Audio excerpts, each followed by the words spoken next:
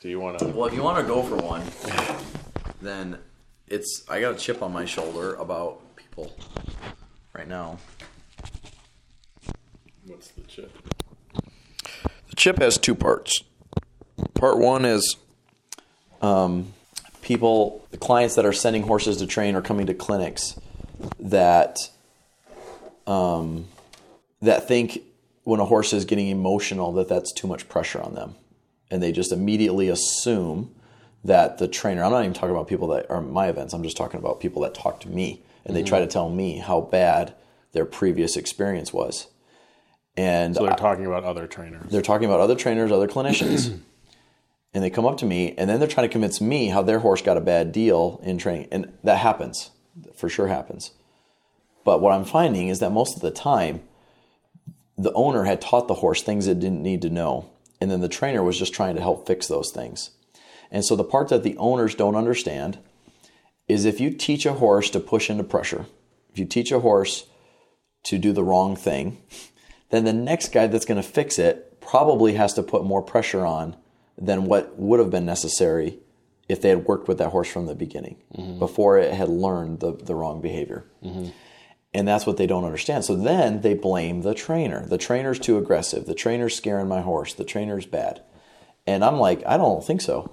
I think the trainer was doing what they needed to do. Yeah, to be relevant to that horse. Yeah.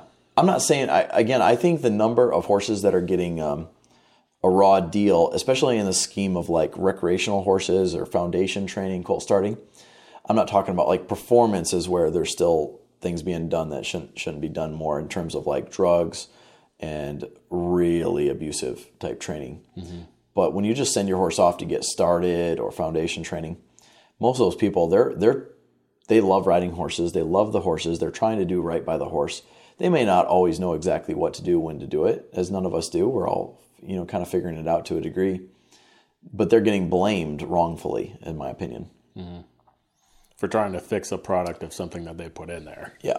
Not that, from that somebody else put in there. And so same thing when somebody comes to a clinic, and let's say they've owned the horse 2 years, and they were unconfident riding that horse for the first year.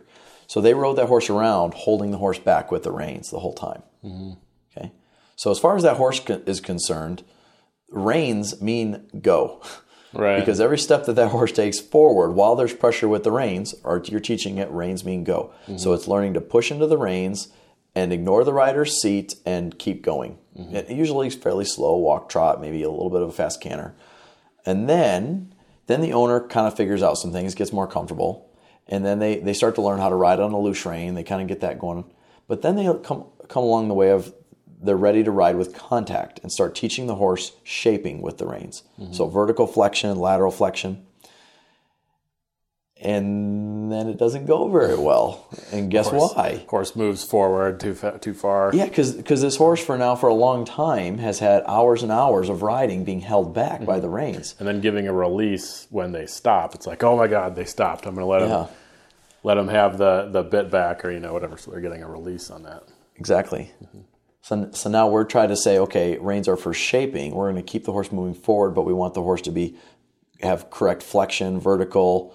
Hopefully their back is round. Hopefully they're using their hindquarters. Hopefully their bend is correct on the circle, all these things.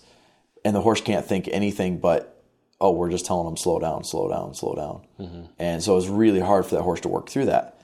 And then as a clinician, as I'm trying to help this horse understand this, because the rider is now ready to go to the next stage, it's going to get a little ugly here because this horse is going, wait. This is not what this is meant for a long time. But today, all of a sudden, it means something different. And that's where it's a lot harder to teach it on a horse that learned something it didn't need to know, which is that reins are a brake pedal that just lays on there, and they learn to wear the pressure. So then when you come along and ask for shaping they're all sorts of confused. And I'm not blaming the rider. I'm just saying they need to be understanding then when the clinician or the trainer tries to help the horse through that. What's an example of, like, what method would be used to help the horse understand that means carry yourself a certain way and not go faster? So that's a great question. So let's assume the horse has had no previous training. Okay, so let's say I start the horse riding it around on a loose rein Reins only mean turn right, turn left, and actual stop, but you're not just holding on them to slow them down. So now that horse is learning to follow the seat, they're steering off the legs and the focus. Now I would deem that horse ready to learn contact, riding on a feel or on vertical flexion. All I'm going to do is pick up the reins and hold and wait for that horse to come off of it and give. Okay, that's it. And it's probably going to go pretty well, pretty smooth, one step at a time. And over the course of 2 weeks, 3 weeks, that horse is going to be riding walk, trot, canter on the vertical with a nice feel because it didn't learn anything bad, right? Yep. But now let's take the horse that's learned to ride around pushing into the bridle the whole time. Now the horse doesn't think it's pushing into the bridle. The rider's making it push into the bridle because they're holding the reins too short and using the reins as a brake pedal instead of using their seat to control the speed. Okay. So now I'm probably going to have, if I just try to hold on the reins and have that feel be different than what the rider was offering them previously, I'm probably going to get in a big fight with the horse. And this is, again, where the trainer gets the bad reputation for working through that. And so you could work through that, but it's probably not going to go very well because that horse has a lot of associations with the contact already. So what I'm going to do is I'm going to come down to a standstill and I'm going to pick up a really light feel on the bridle. And then I'm going to turn my toes out and squeeze with my legs. Probably have spurs on. Okay? So I'm going to squeeze. So if that horse pushes in my hands, I'm going to squeeze with my legs. So I'm not going to get in a tug-of-war match with my hands. I'm going to hold and be a post with my hands, but only offering a light feel there. And then add pressure with my legs. As soon as that horse gives, all the pressure goes away. And what I find is that if a horse has learned to brace in a certain area, if you can do it differently, like by putting pressure on the belly with your legs versus pulling on the reins more, it's going to make a lot easier of adjustment because you're essentially putting in a new synapsis in that horse's brain, a new pattern, a new link there to say you could do this option, you could give to it instead of just wear it and push into it. Another way that a person could do that is, let's say that horse had been ridden in a snaffle bit and been pushing on the snaffle bit the whole time. Well, if you switch to a bridle or shank bit, it's going to have pressure now on the chin strap. Well, that's going to feel very different. So it's almost like a brand new cue, a brand new thing. Or you could go the other way and go back into a bow saw. Yeah, I was going to ask that. Could you instead use a bow saw and maybe even have a bow saw and a snaffle or whatever they were using in their mouth so that they can kind of understand that a little bit differently? Exactly. So it's just trying to find a way to come at it from a different angle than what the previous rider was doing. I see. So but I mean, how long does that process take to kind of repave that road? I mean, I guess it kind of depends on the horse. Yeah, that's going to depend on the horse and how long and how hard the rider had to hold them back, when they were going, and what the horse's physical aptitude is. Because there's another piece to this. What we've been talking about the whole time is the mental part. Is the horse what does the horse understand mentally that the rider's saying to do? But if you take a horse that's really athletically gifted and naturally has a round back, naturally wants to use his hindquarters, naturally flexes, breaks at the poll, that's going to be real easy, and they're going to make progress super fast.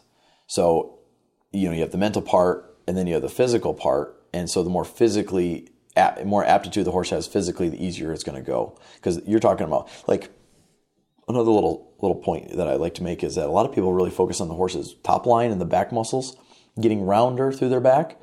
But in order for the back to round, the core has to engage. So it's kind of opposite. It's like we focus on the back rounding and think that's coming from the back, but it's not. It's coming from the core, the horse's core engaging. And that's why doing things like ground poles and moving the horse up a hill, backing with their head down, traveling with their head down, all that stuff engages their core, the horse's core. So just another part to look at. Then the third part is emotions. So a lot of people don't realize when they're asking the horse to have vertical flexion, and I didn't mean to make this all about vertical flexion here, but it's kind of the option we chose to take here, because we could talk about they taught the horse to not go into a trailer. They stood at the back of the trailer tapping the horse on the butt and never got it in for 10 days. Yeah. It's like, well, that's going to be a harder horse to trailer load than one that has never seen a trailer. Some pattern that's been learned. Exactly. But just to finish the idea here with the riding with contact, I think it's also important to understand that a horse has to have a fairly high level of emotional fitness to handle contact, because they're turning loose to us, controlling them in a position for a longer period of time. not just like a step or two. It's like we build it into minutes, into 5, 10, 15 minutes. So that takes emotional fitness. The other part is we're restricting their vision. They can't see as far in front of them when their head's vertical. And so that takes, again, a high level of emotional fitness. That horse has to feel very comfortable in the environment, with the rider, all those things, in order to be willing to do that. So it may or may not be that they didn't understand. It may or may not be that physically, you got to factor in all those pieces to it to really train it in the best way. Is there ever a situation where, sticking with that vertical flexion and the horse going through the bit, is there ever a time where you'd have to go all the way back down to the ground and do something like, ground driving or something from behind the horse instead of on top of the horse? Probably not if they're at the level that they're asking for contact, right, with contact. But they're every now and again somebody will think they're ready to teach their horse something that the horse has no business doing, But usually by the time my students anyway are asking me to ride with contact, the horses is fairly safe to ride on, and it has to kind of figure it out there. But there's no reason why a person couldn't do it on the ground. It's just usually the person would rather be on their back at the time. Yeah. Well, just going back to kind of the original topic of things that are in there, that horse or that trainers have to fix. It's like they don't, you have a lot of horses that are in training that are getting their basic foundation, but also like the problem horses don't come to you because they don't have a problem. It's like if they're there with you, yeah, they're kind of in a position where that pattern's so far learned that the owner can't take care of it. Yeah. Yeah. And I just find that there's some extremists out there. And there's people that want to say the horse is never, ever wrong. The horse is always trying to do what we want. And it's like, well, you're right. A horse is a horse. I get that. I'm not arguing that. But if a horse learns to do something bad, they're trying to do something. And the higher level of prey animal instincts that horse has, meaning like the less domesticatable that horse is, the better prey animal it is, the harder it's going to be to train and everything, which means that horse is going to be resisting the process. And resisting it could mean not trusting very quickly. It doesn't mean the wrong technique has been applied. It may just mean that horse is a little more challenging. I know I own one of those horses. Mm-hmm. My mare is a very strong prey animal. Most people would not get along with her. She's a very sensitive, flighty prey animal. Mm-hmm. And it's only because of what I know and how often I want to ride and work that I get along with her fine. And so people need to realize there are levels of this. Like you could have a really gentle, quiet horse who does not have very strong prey animal instincts, all the way up to you could have a horse that probably doesn't need to be ridden ever mm-hmm. because it's that strong of a prey animal. And I've only ever seen one or two of these horses that were that bad.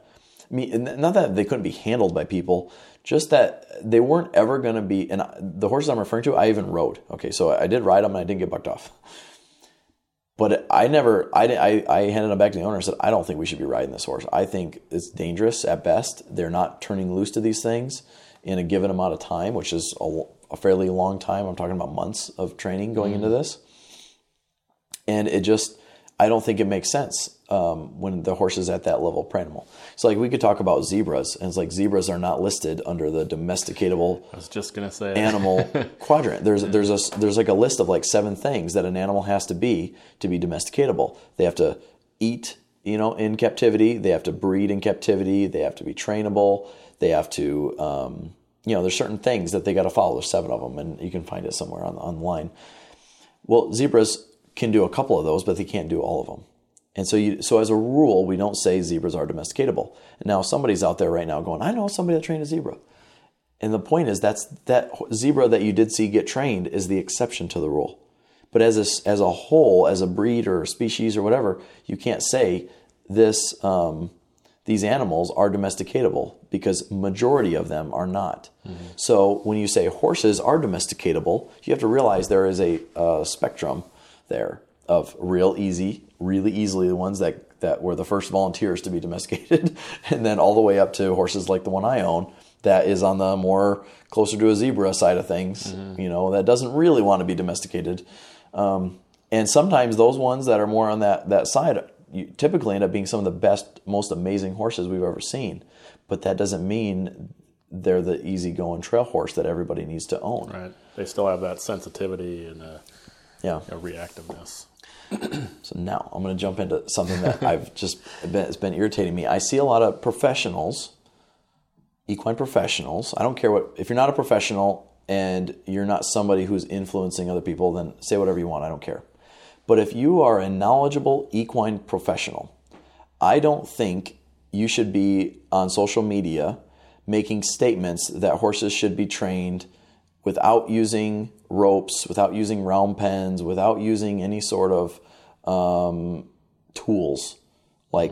Because what happened is there's a handful of people that have trained horses, trained a couple horses. And I don't even know the whole story of what they actually did use, because there's what they tell you and then what they actually did. But they're basically claiming resistance-free training, no ropes, no tools, no round pens, no sticks, no nothing. And we train the horse using love and carrots. And if I were to believe them and say, okay, yeah, you did do that, and which they probably did to a degree, I still think there's a little bit of misleading there, but because I'm going to guess they used some sort of advantages, whether that was some sort of pen or some sort of rope or some sort of stick, some sort of tool for communicating to block the horse or to move the horse. Even if they did train a horse, that is not a rule that you should make to say all horses should be trained this way. And by some of the claims that they're making, they make it seem that everybody should just learn better, should know more about training and then be able to do it this way. And it's it just doesn't work like that. Horses are going to be horses, and they're still going to make decisions to not act like partners sometimes. And we need to set the environment and the tools up for success so that we're safe.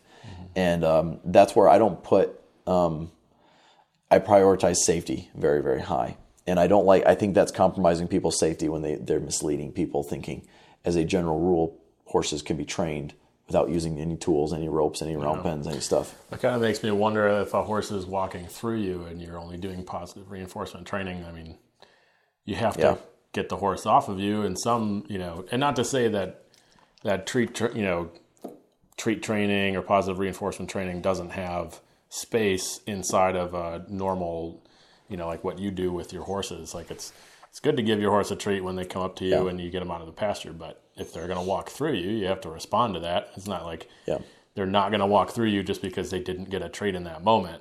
You know what I mean? Yeah, and the handful of horses that were trained using this, I just disagree with the idea. It's you're trying to make a rule using one example, and it's I could show you 10 examples of horses that couldn't be trained using that method.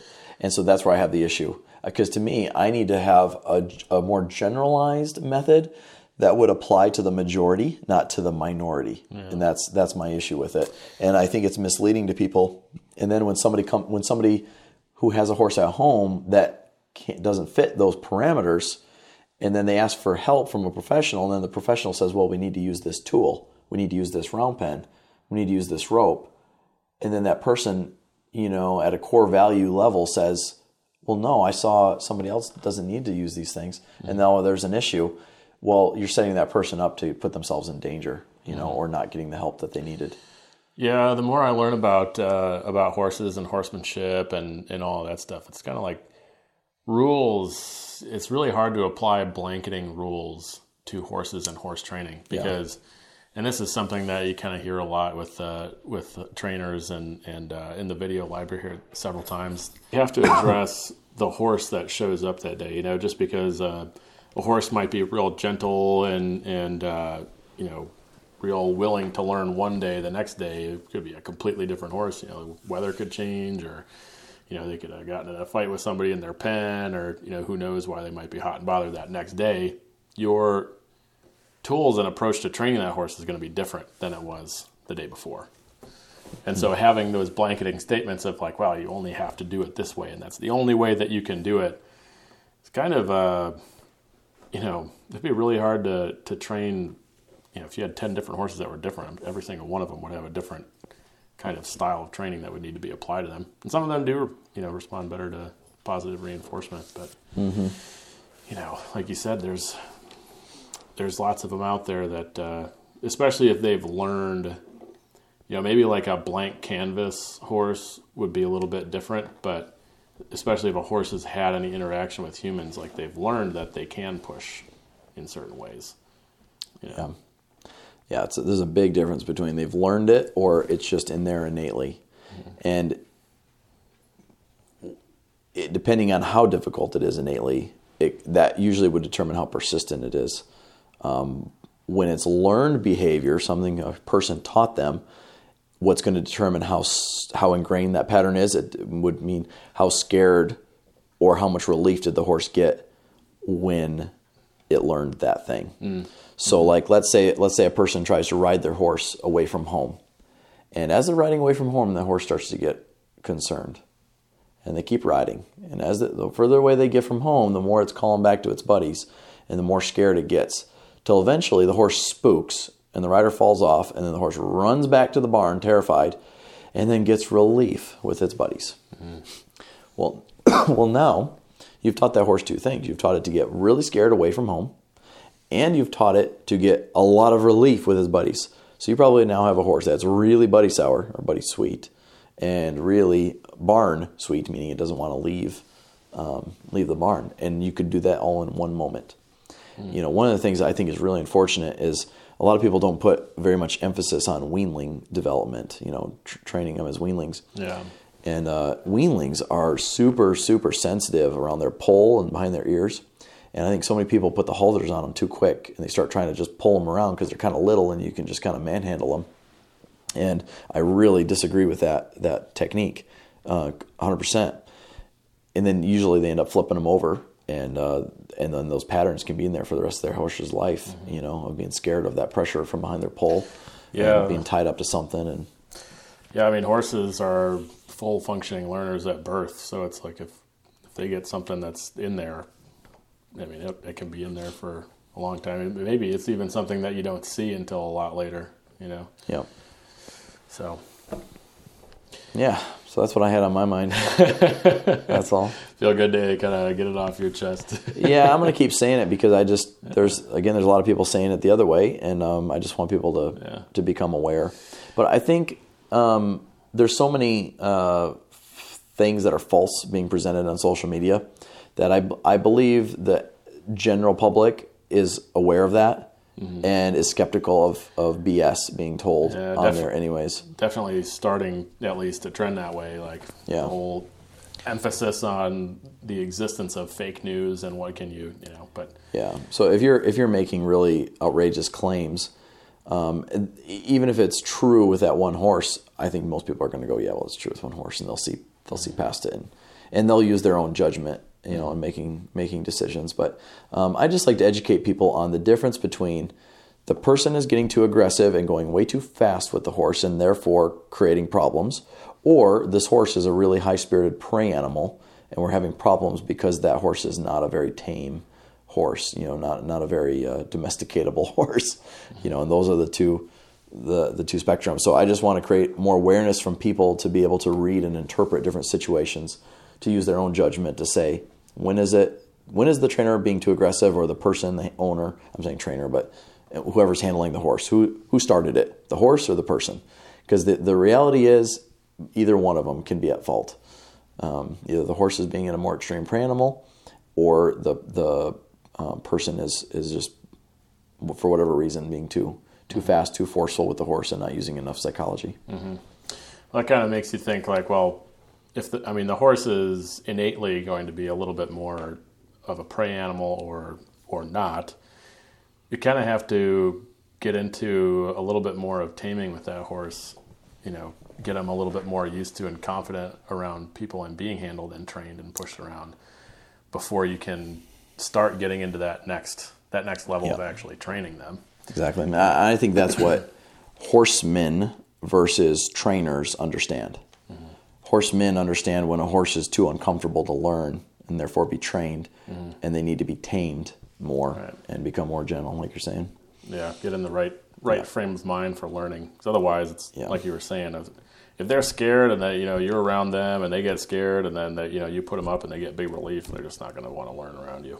Yeah. So, all right. Well, thank you for sharing your thoughts. I look forward to doing this again. All right. Sounds good. Thank you. Thank you, everybody, for tuning in to another episode of this podcast. This podcast is brought to you by Rose Horsemanship Center, Pear Tree Ranch, and Copperline Farm. If you'd like to be a sponsor of the podcast, please go to www.thehorseman'suniversity.com, scroll to the bottom, and click sponsor. Thanks again, and we look forward to bringing you more of these in the future.